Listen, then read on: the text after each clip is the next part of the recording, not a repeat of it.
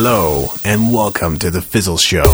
You know where this is? The Fizzle Show. Actionable, articulate, and entertaining conversations about running a business in the modern world. Every Friday, we publish another conversation about entrepreneurship, building a thriving audience, and the battle of supporting yourself doing something that you care about.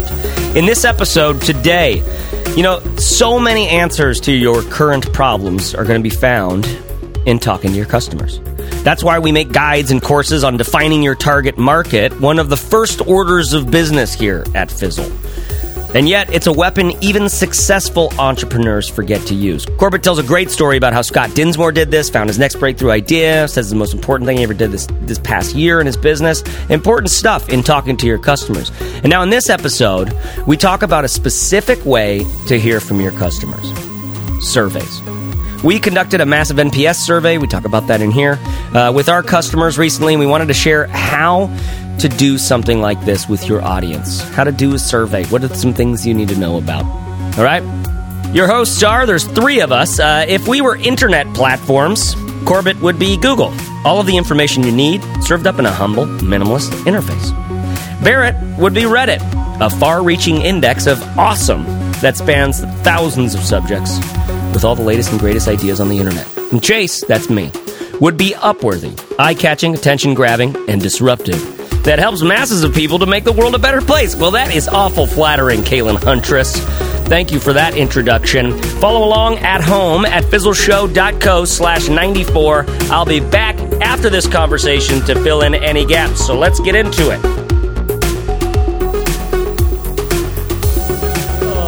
It's been a little while. There he is. Okay.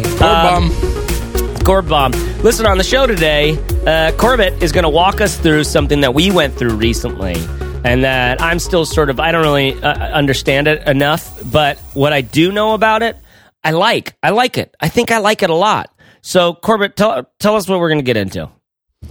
So we talk on a regular basis, or I think we hint or highlight or call to one's attention the need to talk to your customers, right? We always say the answers are in the conversations you're going to have with your customers.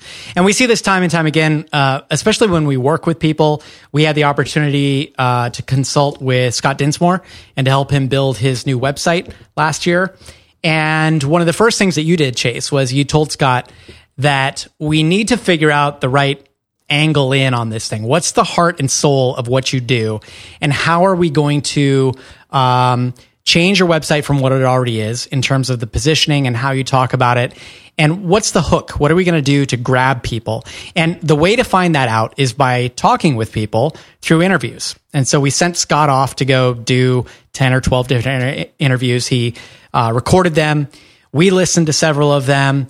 He got a ton out of it. He said that was probably the single most valuable thing he did all of last year. And in fact, he ended up taking on 3 or 4 projects at the end of the year just because of that. He had all this new found sense of clarity and direction, and it was incredible. So interviewing customers is great, and we highly recommend that. But beyond interviews, there are other things that you can do. There are other ways that you can get in touch with customers on a whole to kind of feel directionally, how am I going? Instead of qualitatively, what does this one person say? It's more like quantitatively, as we listen to our entire audience, how are we doing? What's the pulse of this thing right now? Yeah. And so when Barrett came back from Davos, that World Economic Forum that he was at, we had this just newfound sense of, okay, what are we doing here? And what direction are we headed? And I know that we had a bunch of goals for this year, but what's the bigger picture? And how are we doing? And so we started to look into what we should be doing for the year. And a bunch of questions came up around, well, do we have marketing issues? Do we have promotion issues? Do we have conversion issues? Do we have churn issues? What exactly do we need to fix in order to grow this business? Our big goal for the year, or just our big goal in general right now, is to try to get to this place of consistent growth. Because some months we do really great. We add 10% new members. Other months we're kind of flat. Some months we even lose a little bit of ground. And we kind of have this up and down sort of seesaw thing going on. And we want to figure out, how do we get to true traction? Because we read about startups and other businesses online, and we see that at some point, the ones that really grow beyond just putting food on the table, the ones that grow to a place where they can build wealth and accomplish something really meaningful on a larger scale, they sort of hit this inflection point where they go from having that up and down, month over month kind of growth to just consistent. This month is going to be 6 to 10% growth, and next month is going to be the same for a period of years. And that's really what our friends like Brad Feld and others in the VC startup space call product market fit or traction. Yeah. So that's kind of where we're getting. And in order to get to that place, we thought we should research what other people are doing to figure out where their problems lie and what they should be working on first. And one of the things that kept coming up over and over again was this idea of surveying your customers and getting a bunch of feedback from them and sort of prioritizing that feedback and using that to guide your decisions. And I think we had we've surveyed people in the past, but we hadn't done it recently, and we got a ton of really great feedback. So really, that's what we wanted to talk about on the show today, and specifically the methodology we used and the tools that we used to run the survey. So tell me the survey's name again. So the one that we landed on is something called the Net Promoter Score. And I think a lot of people are familiar with this because big companies use this. In fact, somebody commented on a blog post I wrote about this, a Fizzle Show listener named Kendon. He commented that when he worked at Apple, in Apple retail, this is something they used. And basically the Net Promoter Score all came from some work by a guy named Fred Reichcliffe and Bain. Hi, this is Fred. Yeah, do you have any questions? Yeah, exactly. Hey, Fred, how's it going? It's very good. Yeah, you talking about the Net Promoter Score? Yeah, I created that. What do you want to know? Oh, it's pretty cool. We got you on the line. So tell me about it, Fred. What's it all about? It actually came from my wife at the time. She was really curious about what jewelry she should wear each day. You know, we go to a lot of galas and events and things like that. I'm an academic, so I get into big parties with Kanye and things. So she didn't know what jewelry would work, right? So we devised a little bit of a system. Yeah, I'm a social economics guy, so I kind of put together the system with her to decide and discover, in fact, what jewelry is the right jewelry to wear. And you know what it came down to? We tried a lot of different models, some of them even including animals and pictures of animals and things. But the one we ended up settling on, Corbett, was this simple 1 to 10, 1 not at all, 10 a lot. Which jewelry should I wear? Do you like this piece? Do you like that piece? And of course, like any good husband, everything was 10 for me, so I wasn't very helpful. But we did do, and now we're the morning zoo people, aren't we? Now that's what we really. That's how it happens. That's how it happens. That's how it happens. I get bored with and then we got this number and tried to decide what to do. People just went to like 3X. And they were like, what the hell is wrong with my podcast player? Yeah. Suddenly Corbett's voice turned into 3 times slow speed. So for me, the Net Promoter Score, I mean, and it's a very simple execution of this is like what you see at Amazon or something like that every now and again, or like they were talking about doing at Apple. Every once in a while you see this, like how likely are you to promote this to other people in your life? 1, not at all. 10, totally, really, all the time I would promote this to my friends and family. And I guess so you'll be getting into this, but suffice it to say, it's pretty simple in itself. So what do you do with it besides just going like, we got another 8, guys. Oh, good job. Right. High five, right? Well, yeah. Okay. So the theory behind it, and there's some controversy about this actually as to how relevant this really is. But the idea is there was an article in the Harvard Business Review in 2003 that called this the one number you need to grow. So the idea is that if someone is likely to recommend you to someone else, recommend your business or your product to someone else, that is the strongest indicator you can use to figure out if your company is going to do well or not. And there was some data there, and I've since read some other studies that kind of refuted this. So it's unclear how true that really is. But the idea is that by asking people how likely they are to recommend our product or service, we can say that basically, if we're able to improve that score over time, that directly correlates to improving our business results. Because the more likely somebody is to recommend us, the more customers we're going to get, because word of mouth is so important. And also just because if someone's likely to recommend us, that's a proxy for how happy they are with our product overall and how happy other people that we sign up will be at the same time. Yeah. So the Net Promoter Score, NPS, this is just one way that you can survey your audience, and it gives you a framework to work within, a way to interpret the results, and a way to look and see what other companies might be doing in different spaces. And I'll get into the comparative aspects in a minute, but essentially, there are two questions to the Net Promoter Score survey. The first is, as you said, how likely are you to recommend Fizzle to a friend or coworker, is basically how we worded it. There's a little bit of debate as to how you should word that, and I'll bring that up when we talk about the results that we got, because it is a little bit, you can see how that might not directly let people answer whether or not they like your service, because they might be saying, I love your service, but I don't know anybody I can recommend this to. And we actually got a lot of that in the results, and we can talk about that in a second. But that's the first question. And the second one is basically to let people with freeform text just expand on that, to say, okay, you answered, let's say you answered a 9. The next question is, what's the most important reason for your score? So people say, on a scale of 0 to 10, I'm a 4, in terms of 0 being least likely and 10 being most likely to recommend you. And the most important reason for that is that I signed up and I took a couple of lessons and I didn't find them to be all that useful, or whatever it is that they have to say. So we decided to run this for Fizzle, and we found a tool, and I'll mention what that is in a second. But basically, we used this tool to send out this survey to everybody who was an active paying member of Fizzle. There were nearly 1,800 people that we sent this to, and we got about a 40% response rate. So over 650 people responded to this survey, gave us their score, and gave us feedback. Not necessarily everybody leaves feedback, but if they don't leave feedback, the tool we used, which is called Promoter.io, allows you to respond to people and to ask them for more feedback. Did you guys have much of a chance to go through all that feedback, or did you just read the summary that I sent? I went through about the first 150. I didn't go through any of it, but I did read all the ones that you've kind of put into Slack over time. Okay, cool. So you can imagine like 600 and something survey responses is a lot to go through. Yeah. But it was useful. And I think the issue is anytime you do a survey like this, if you allow people to input free-form text, then you're going to get a whole mess of stuff back. And then the question is, how do I make sense of this, right?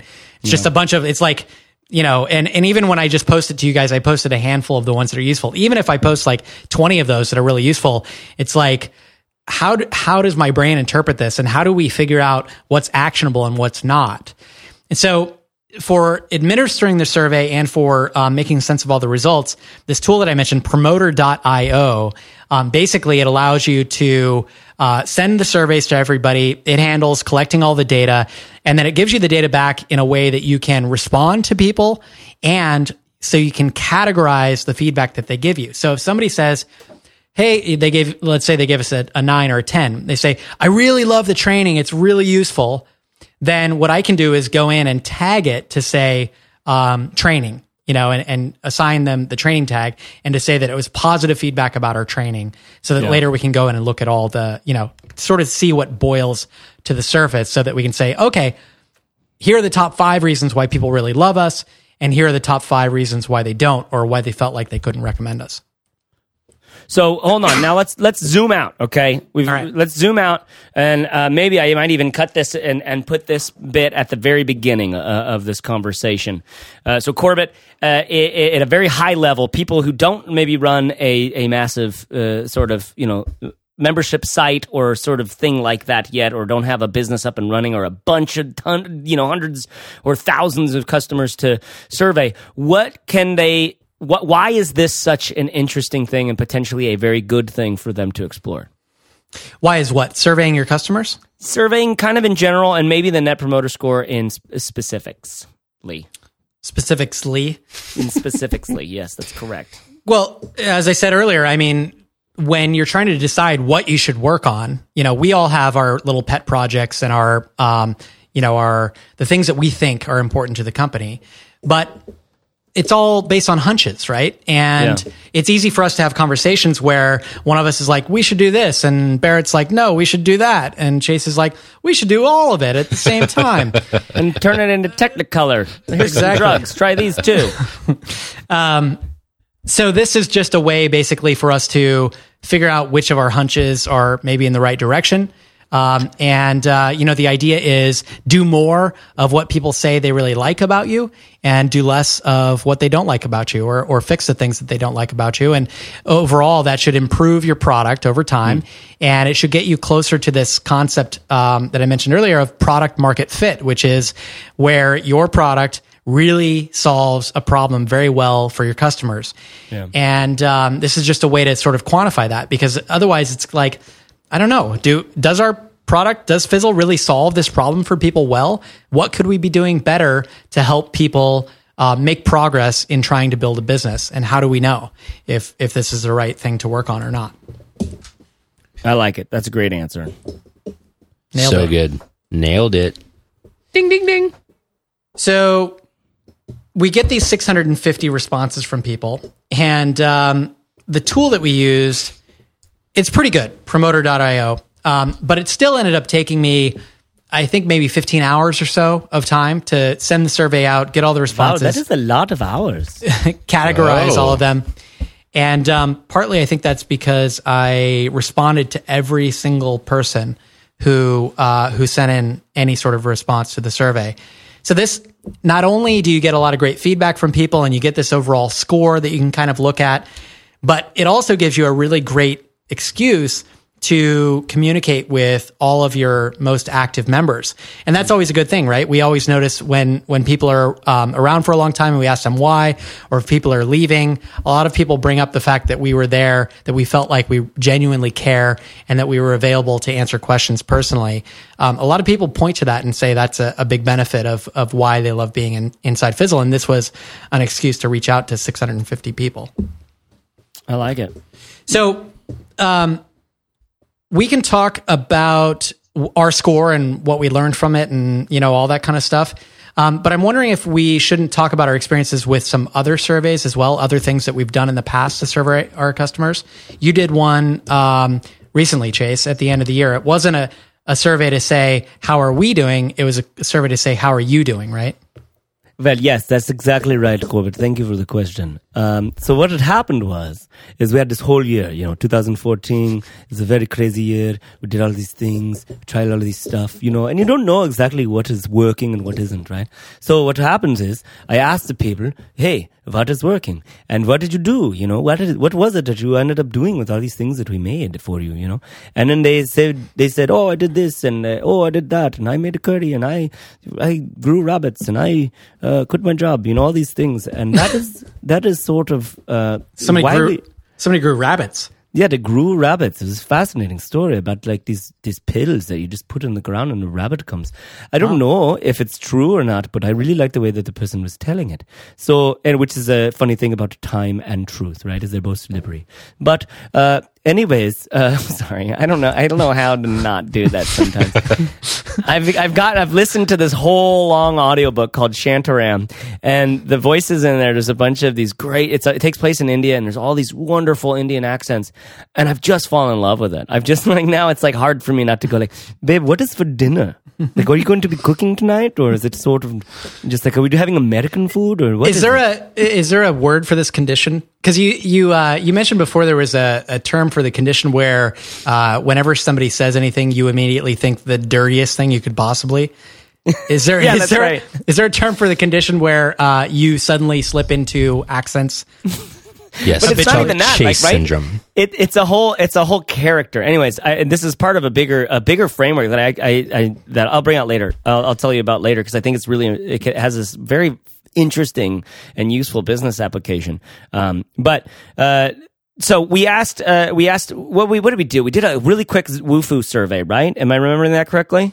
It was like a month ago. I already can't remember it. You can't remember. But it was a quick Wufoo survey, and it had a handful of questions in there that were all like multiple choice types. I don't think there was any full text ones, because what I wanted to be able to do was I wanted to make this great big page that just celebrated what like accomplishments people had sort of accomplished in this year, in 2014, just the Fizzlers. Like, hey, we're all in this together. We're all trying to support ourselves. We all, many of us have day jobs. Many of us dream about not having that day job. Some of us have already not had that day job, but we dream about making the more revenue. Some of us are trying to get to this many email subscribers. Some of us are there. We haven't even made our first buck yet, or whatever, right? We're all on the same path, but we're at different places. And so just as a way to like make this great site, this page that could kind of celebrate that, so I kind of zoomed out and thought about, what are valuable questions to ask about that. And you can find the answers to it at fizzle.co/2014 for the year 2014, that is, because that was the year that was last year. And so I mean, we asked it. We got there was like a lot I made it really simple for a reason, because I wanted to get a lot of responses, and I made it fun and cute. Like, when you got the email as a Fizzler, there was this fun like little image of me saying like, "Hey, do you have 3 seconds? I'd love for you to do this." And it's just a button, And by the way, you got an incredible response rate to that. I think we got more responses to that than anything else that we've ever published. And do you remember the exact wording on that? I don't. While we're talking, I could pull that up in MailChimp, because that ended up working out so well. And I know, because when I sent this survey out, I went and looked to see what that was. I didn't want to use the exact same wording, but for this one, I think I said, do you have 30 seconds? We have 2 really important questions to ask you. I think the subject was something like that. Mm-hmm. And there's just a button inside that people can click. And we got about a 40% response rate to this one. But that last survey that you sent out, it was a little like mysterious in terms of what you were asking for. But I think we got like a 50-something% response rate on that one. Not just open rate. I mean, that's how many people responded to the survey, which was actually maybe even more. I think you got nearly 1,000 responses, didn't you? Yeah, I think we did just over. So it must have been 60 something. Yeah, 60 something percent, which is pretty awesome. But so this kind of survey, to me, this is a different kind of. I found that it just is a picture of my face with fireworks behind it, and it just says, "I want to make you something," and then it says, "Could you take 4 seconds and answer these quick yes/no questions?" And then the big orange button is "Let's do it." And then under the button in gray, sort of italic text is, "Don't worry, it'll be super quick, and I'm making something great," in just our regular email template. And I can't. I don't know what the subject line was. I'll have to look into it. Hold on. Keep talking. So I don't know. Oh, the subject line was just Fizzler! ! Nice. Lowercase f. Like nice. It was clearly just like thrown together. So I don't know if other companies do this kind of thing. I mean, I know that the idea for this was loosely based on like what MailChimp and some others do. At the end of the year, they publish a bunch of stats. And I think that in a lot of cases, they get the stats just from the usage of their software. And some of the answers that we have in here at fizzle.co/2014 are just from usage stats. Like we said, for example, I love this one. It says 2,713 private messages were sent. So inside of our forums, people can send private messages. And then in parentheses, it says, "What are you guys talking about?" And on top of a picture from the Princess Bride, exactly, where they're just like, it's a really far away picture, and they're like standing right next to each other, staring into each other's eyes. I love that. I would love for a psychologist to do an analysis of what that report means about Chase.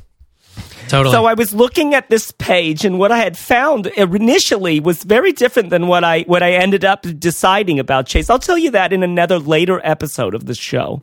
Oh, thanks, Charles. Thanks for coming on. I just created a new character. Charles Wazowski, my analyst. Charles, your analyst. I love that. I love the way New York, like old New York people always call therapists analysts. Yeah.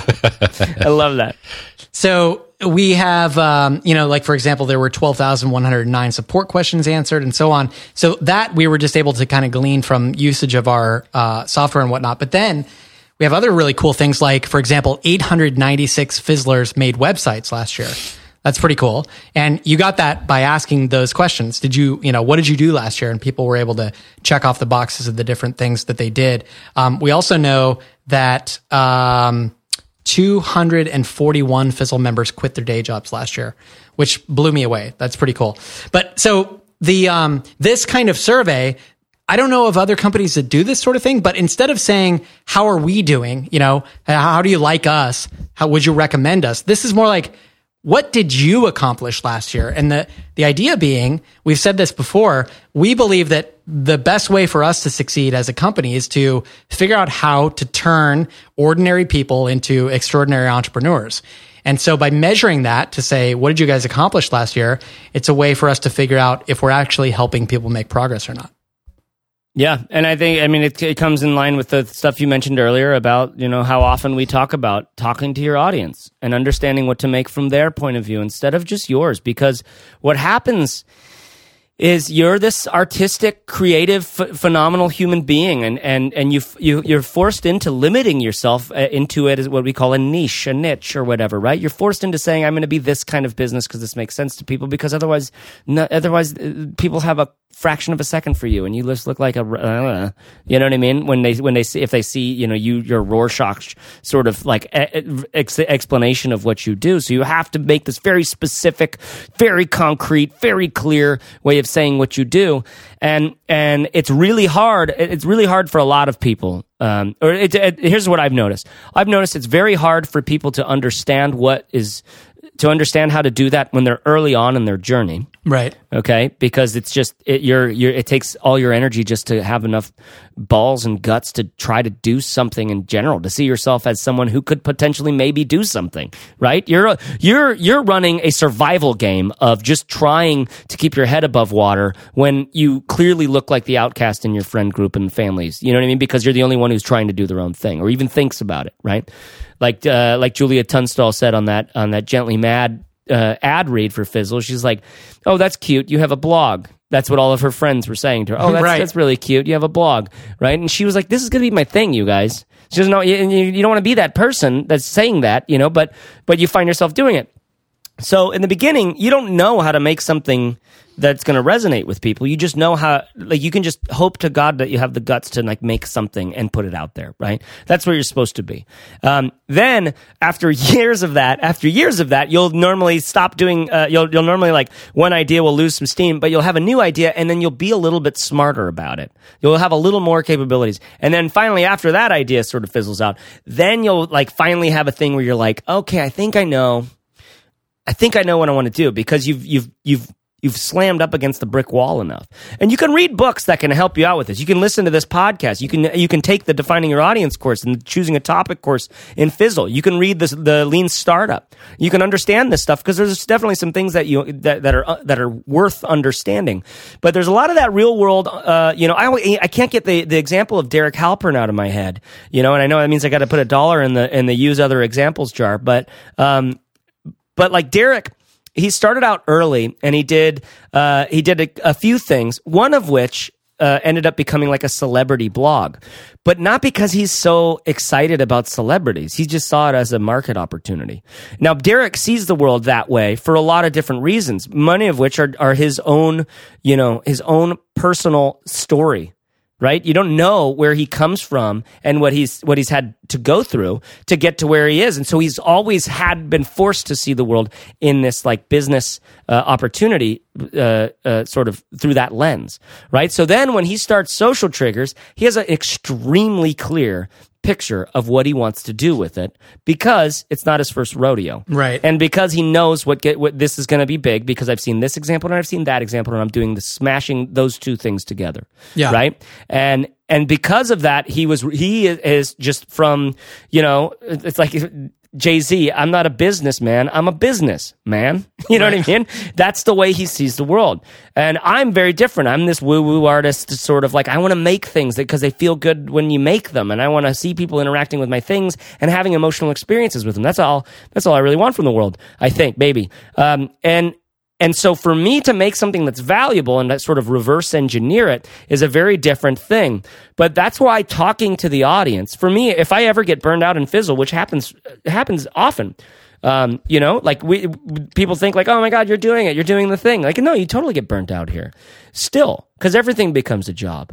But the secret sauce for getting out of that is hearing a news story from a member in Fizzle and to hear what they're trying to do and to realize that it's totally possible to connect them to the answers they think they need and then the actual roadmap that they actually need. You know, to take the actual steps. You know, they need these 2 bullet points to satisfy this monkey mind of theirs. And then they need someone to hold them to task that, you know, get in touch with me when you're done with that. Well, and for me, even just the Q&A episodes we do, those are so vital because it just reminds you there are people out there with real questions and they need answers, you know, and that's why we're here. If you just talk into a vacuum the whole time, or if you just, you know, publish blog posts and never get feedback, you can get pretty depressed about it. I know I was talking with a friend who podcasts today, and podcasting can be so lonely sometimes because you don't have that immediate feedback. You don't get comments on a podcast, right? And so you can feel like you're just putting stuff out there, and all you see as a result is some vague numbers in SoundCloud or Libsyn or something, and you don't know, does that mean people are enjoying this or not? I haven't gotten a review in 3 weeks, you know? How should I feel about this? And so that's where, you know, having some sort of connection to your audience, figuring out a way to get people onto an email list so that when you want to know something, when you want to find out how you're doing, you can email those people and say, hey, how am I doing? You know, and you can get those stories and those questions and things that remind you that you're not just doing this to hear your own voice, you're doing this to help some real people. Yeah, and I got to say, before I bug Barrett into talking over here, I got to say that this whole idea of, that's why the first course that I did in Fizzle was defining your audience, right? Which is about understanding who these people are and what they might be willing to pay for. And where that came from for me was this long training as a designer in what's called user-centric design. And it's the idea that, like, you've got stakeholders, right? You have the CEO and then the marketing director, and they're like, okay, we need a new website, and here's what I want. I want the logo to be front and center, and I also want our social media accounts on there because we don't have very many followers, you know, and they have all of these goals and these dreams of theirs, right, as what we call stakeholders. But then you, as the designer, you are the one responsible for standing up and fighting for the user. Because the user has a goal in mind. The user needs information on how to get how to apply their health insurance to this thing or that thing. The user has to know what's waist size the medium in this sweatpants is. You know, the user has all these questions that they need answered. So it's this weird way of becoming a salesman by anticipating the needs of the user, but through a very visual and sort of information architecture based sort of way of coming at things. So that's what my bread and butter was.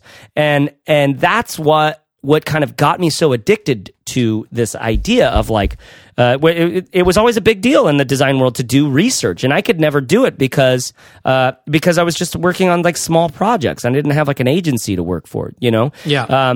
And so then when I read The Lean Startup, and they started talking about customer development, this old concept from Steve Blank about getting out of the building, getting out of your head, and like, oh, I saw Apple computers, and then I thought, what about a computer? All right, listen to me. What about maybe like a computer? All right, you ready for this? That's orange. You know, and you have some idea, and you think it's so cool, and then you just think that that's going to be your business. And Steve Blank talks about, like, that's I've seen every business fail. I've seen all of the businesses go out of business for things like that. And I've also seen this other trend happening where people are getting out of the building really early and talking to their customers or to potential customers.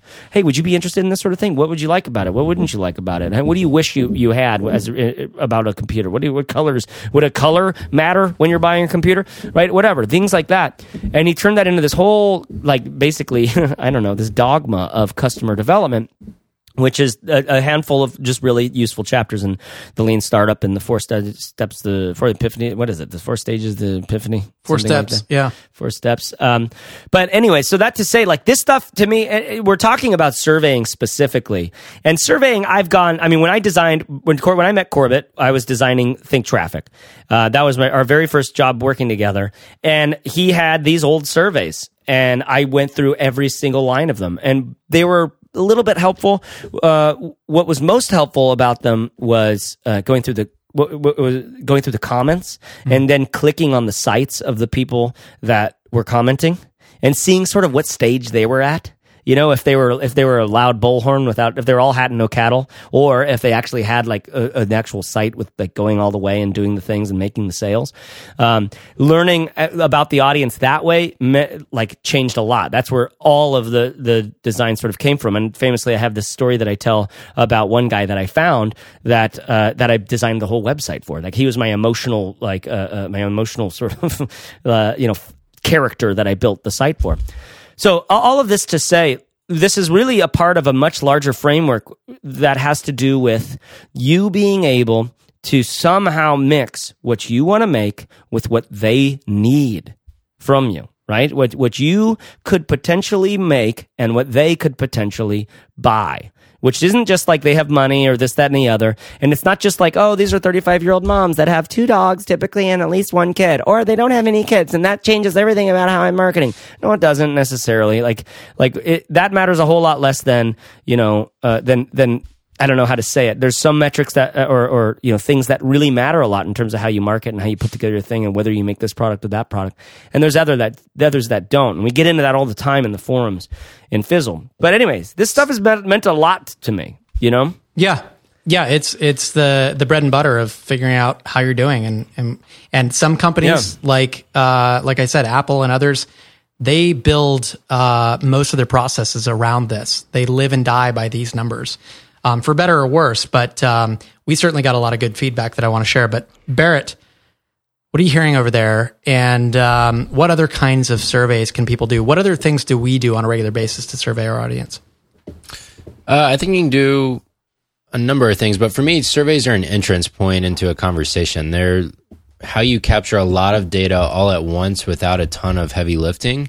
And then it allows you to pick out certain stories you want to learn more about. So like for me, if we see particularly interesting feedback in some of these things, some of these responses to the NPS survey, for example, we should call some of those people and dig more and find out more about how they're using Fizzle and why it's valuable to them or why it's not valuable to them or why they think they don't have time or why they think they don't have friends that are entrepreneurs. So these are some of the things we're going to talk about in a minute. But for me, I think it's just a piece of a bigger research puzzle that should be driving how you're building products, what you're selling to people, how you're marketing to them, what problems you're solving for them. Because at the end of the day, your company needs to solve a problem either for a person or another company or organization or whatever. And the best way to find that out is to have those people tell you what their problems are. And for me, that's just what we're getting at here with surveys. And another way to do that is to conduct direct interviews or conversation with those people, whether over the internet or in person or whatever. And I think that's the thing that I've seen many people who hear that from us, that they should go do that, get very scared and intimidated by the prospect of it. Because it's like, well, who would get on the phone with me? And how do I get them on the phone? And what is the email text I send? And what do I ask them when I'm on the phone? And it's like, no, it's not about all those little things. It's not as complicated as you think it is. It's two humans having a conversation. And of course, you need to not be like ridiculous in the email so that they don't feel threatened by it or they don't feel like you're a crazy person. But at the end of the day, it's humans.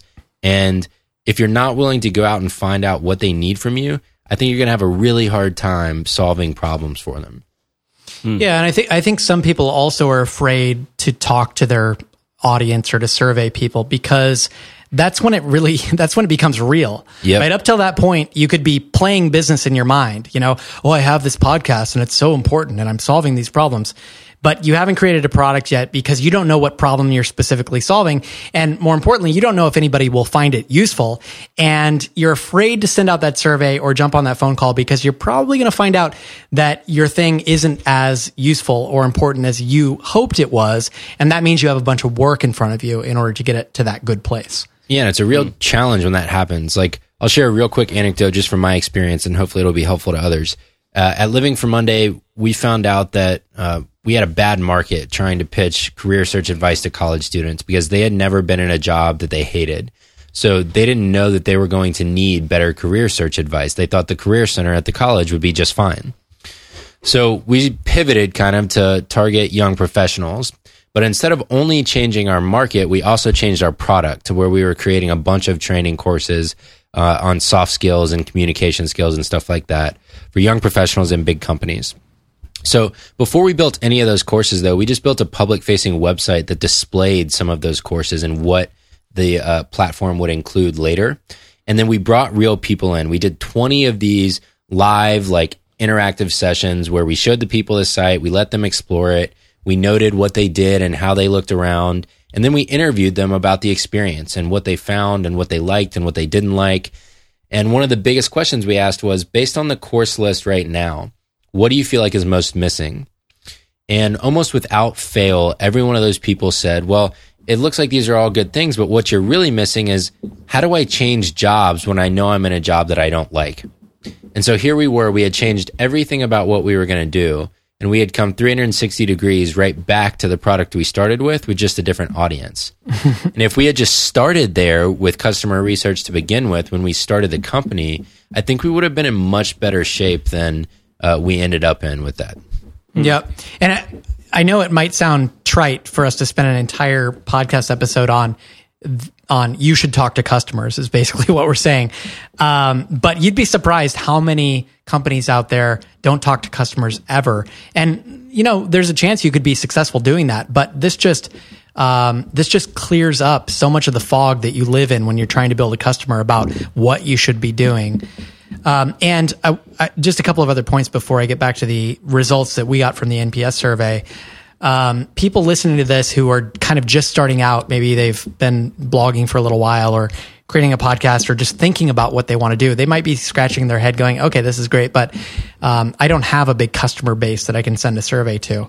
You can start this before you have any customers at all. You need to find people to talk to who have an interest in the same problem that you hope to solve, or who share that problem, so that you know which direction to get started in. If you have a blog and you've gotten a few comments from people, a lot of blog software requires that they leave an email address in order to leave a comment. You could always reach out to those people and say, hey, I hope you don't mind, but you left your email address in order to leave this comment. I'd love to ask you a couple of questions, and just send them a brief survey link. Or something that we do, and something that every blog or every website should do whenever you capture an email address, is to send a quick little survey right away to say, hey, how did you find out about us? And what are you struggling with right now? Or how can we help you? That sort of thing. That's the old, to bring up Derek Halpern again, one of the things that we've talked about, him teaching us a long time ago, which is just to ask people, what are you struggling with when they sign up? And likewise, when people leave, if they unsubscribe from your email list, or they cancel their subscription to Fizzle or whatever, send them a quick survey and say, what was your experience like? Why are you unsubscribing? How could we make this thing better? And you'll get a ton of data from that. It doesn't have to be a one-time event like we did with the NPS, where you send it out to everybody. You can be doing ongoing surveys and just collecting data as it comes in. And we have conversations almost every day within the team about something that some feedback that somebody gave us through one of these channels. And it's so valuable to us. So on that point, I had a friend recently, I won't share his name or the company, but it's a very well-known big tech company that a lot of people respect. So I'll just leave it there. But he said that one of his projects when he was interning for them was to take all of the archived customer feedback they had gotten over time, whether it was exit surveys or just through the customer service lines, and to organize it topically, just like you did, Corbett, for our results of the NPS survey, into Evernote notebooks, so that when someone wanted to make a quote-unquote business case for a new project to the company, they could go in and look at the customer feedback to justify what it is they're saying should be done. Nice. And so they had a way to reference. So like, think of all of our Intercom archives categorized by topics, so that we can go back and say, here's what I mean when I say we're getting feedback from customers on X, Y, or Z. I thought that was fascinating. Nice. Yeah, that's awesome. Yeah.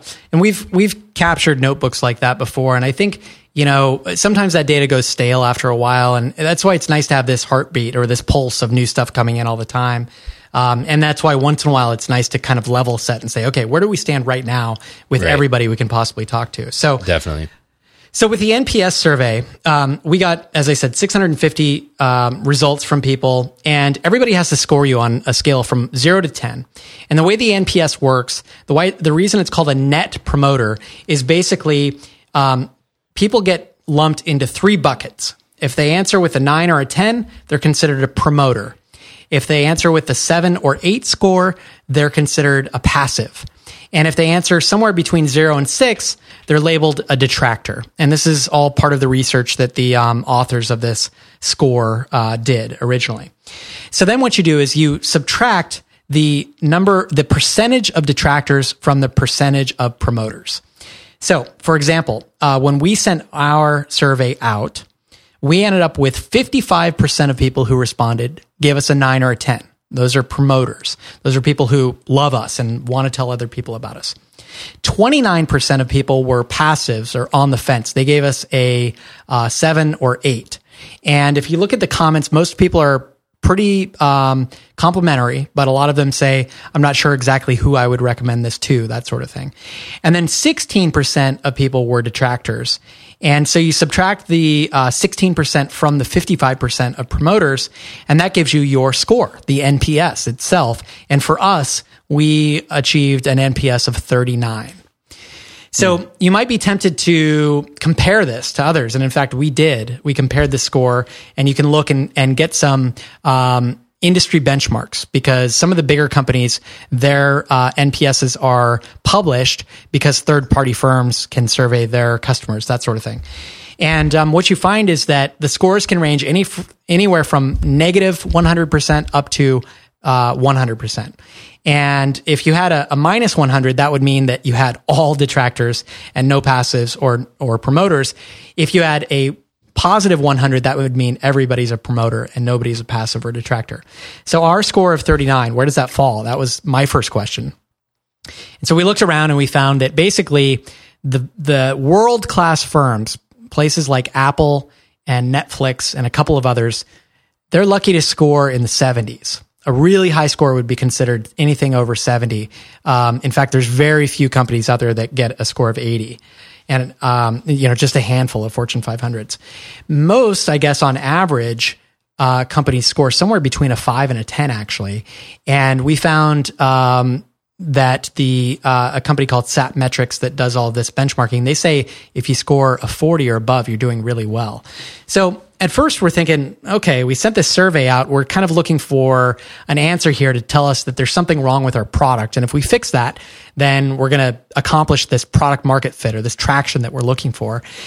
And then here we are with this score that seems pretty good, a 39, when we look around, and we're kind of scratching our heads like, okay, well, what does that mean? What are we supposed to do next? Does that mean that our product is really great and we don't need to do anything to it? Or are we not reading this correctly? So we did a bunch of research and, looked around to see what other startups have scored. We found some who scored far lower than we did, and yet they're still able to grow. They've achieved product market fit. And so it leaves us with a lot of questions. And this isn't some sort of silver bullet, but the advice that we found over and over again was that you shouldn't compare your score to everybody else out there necessarily, but that you should try to do this sort of survey on a regular basis. Send out, the NPS survey to 1/3 of your audience, 3 times a year or something like that, so that you can get a sliver that shows you, okay, for the first quarter, here's what our NPS was. The second quarter, here's what it was. Did we make any improvements? Were we able to go from 39 to 40? And if so, what did we do that led to that change?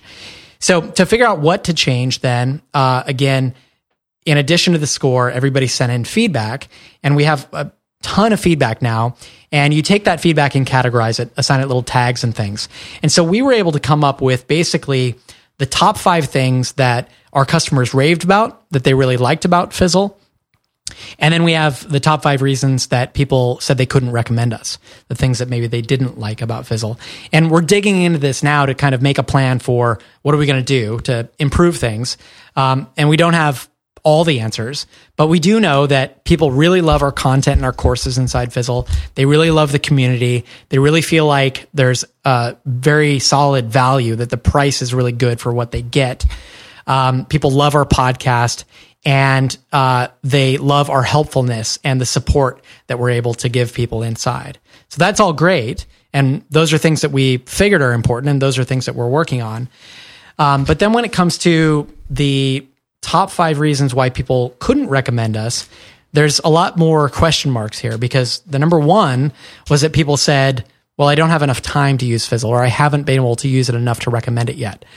And that could mean a whole lot of things, right? And I think that's where, Barrett, you were saying earlier, this should be a starting point for a bunch of conversations to say, okay, great. You say you haven't had enough time. Well, why? What do you mean you haven't had enough time? Is building a business really important to you? Did you try to use Fizzle at all? Did you get distracted? Like what exactly happened? Or maybe it was confusing to you. Maybe you got inside and you didn't know where to start. And so you just kind of delayed it and you never came back, that sort of thing. And so maybe that means that we have some sort of usability problem, but we won't know that until we actually dig in and have those conversations. Yeah, I like that. Or, a third option is like, hey, have a full-time job, I'm married, I have 2 kids and 3 dogs, and there's just no time. And it's like, well, maybe right now is not the right time for you to build a business. So I agree with you. I think it's a great starting point for us. And similarly, if another business did this, I think they would find interesting insights as well to dive in and learn more about those. Yeah. And the goal, right, is over time, can we make a 39 into a 45? And then a year later, can we make a 45 into a 50 or whatever, so that we're improving the likelihood that our customers will recommend us, which really means they're satisfied with what we're up to. Absolutely. Yeah, the time-based nature of this is pretty sensational, because if there's one thing I've learned, it's kind of like I'm always surprised that we're still around in a year, and I'm wondering, why didn't we keep that data? Or why didn't we do this then too? Like, you can have the idea and then not do it because you're like, well, I don't really know. Like, what's really going on in your head is you don't really believe that you're still going to be around. In some ways, you know what I mean? Yeah. So doing this now and then doing this later and then doing it again and then doing it again, and you've had like 6 months between each of those, or maybe even a year between each of those. Now you've got like a really interesting trend line that matters a lot in terms of like your growth as a company. And that can be really helpful. So starting early doesn't hurt at all. Absolutely. All right. What else? Anything else to add, guys? I think that's it from me. Bottom line is you need to talk to your customers, and you're going to kick yourself for not doing it earlier. And by customers, we don't mean people who are paying you necessarily, because I know a lot of Fizzle Show listeners aren't to that point yet. So instead of thinking about customers, think about just anybody who has shown an interest in your podcast or your blog or anything that you publish, or go out and look for people. Go out and start with friends if you have to, or post on Facebook. Say, hey, I'm looking for people who are interested in body weight exercises. Is anybody interested in this? I have a quick question for you, and start it that way. Just open it up wherever you can to try to start these conversations. Obviously, the best place eventually is your own email list. Hopefully, you're building one of those. But before you have one of those, you should be trying to talk to people anyway. One simple conversation. You don't have to sit down to have hours and hours and hours of conversations with dozens of people. Just one conversation will probably change the idea that you have in your mind, or the plan that you have in your mind. It will probably change it dramatically, especially in the beginning. And I've said this once before on the show, but I recommended this to one of our Fizzlers who's making hundreds of thousands of dollars a year in his business and has multiple employees now. And he had never done direct conversations, interviews with his customers. And he started doing it, even though he said he didn't think he had time. He did one of them, and then he emailed me back and said, I'm trying to do one of these per working day in 2015. Wow. That's how much value he found in it. So Yeah. That's wild. I mean, I would bet against him at this point. But, Yeah. Good luck, buddy. We think you're not going to make it. it's a great idea. You're going to fail pretty bad. So maybe try for one a week or one every 2 weeks. Yeah. All right. I have been Chase Wardman Reeves. That's it. That's all you got to say. That's it. All right. Were you going to jump in there, Barrett? You're going to jump on I did. me? I realized I'm so out of it right now. Dude, that's just Barrett's nature. You led the way right there. He just wants to get up there. Chase confused the hell out of me. Either we're sitting around waiting for you to show up so we can start the podcast, or you're trying to end things prematurely. I just don't understand what's going on. It's all right. He's got initiative. He's really moving up. I'm a real go-getter. You goofy guy. Hey, did you want to share any news with the audience, Barrett? Oh, man, that's right. Hey, so I got engaged. Hey! Oh, what? That's amazing. I know. Who's the lucky guy? It's Nicole. Hey, Nicole, you want to be on the podcast? Nicole, be on the podcast. She says no, not right now. She says no. Nicole was on the podcast. Yeah. Oh. Next time. We'll time. let her prepare next time. Yeah, You can okay. tell her that she can say her words herself, or we can say her words for her. Yeah, you tell her that. Okay. If she doesn't come on next time, we're going to speak for her. Oh, nice. I'm just really excited. Okay, I won't do it now, but I'll wait till next time. Next time. All right, good. Yep. All right. I have been Corbett Barr. I've been Bear Bros. See you there. Or we'll see you on the Or we'll see you whenever Loving the Barrett face. shows up. fizzleshow.co/94. You know, if you were on the email list there, you'd already know about Jason Glaspie's awesome article on the Sparkline from earlier this week. That's FIZZLE show.co/94. Here's an iTunes review from Nikki Tillier in Australia. Listen, laugh, re-listen, take notes, laugh some more, learn, and then go do the work. I love that one. Our goal here is to help you build the best possible thing you can. You know, creating a thriving audience along the way. And if you leave us an iTunes review, it really helps us to get into the ear holes of other people out there who would be a great fit for this show. So simply search for the show in iTunes and click Write a Review.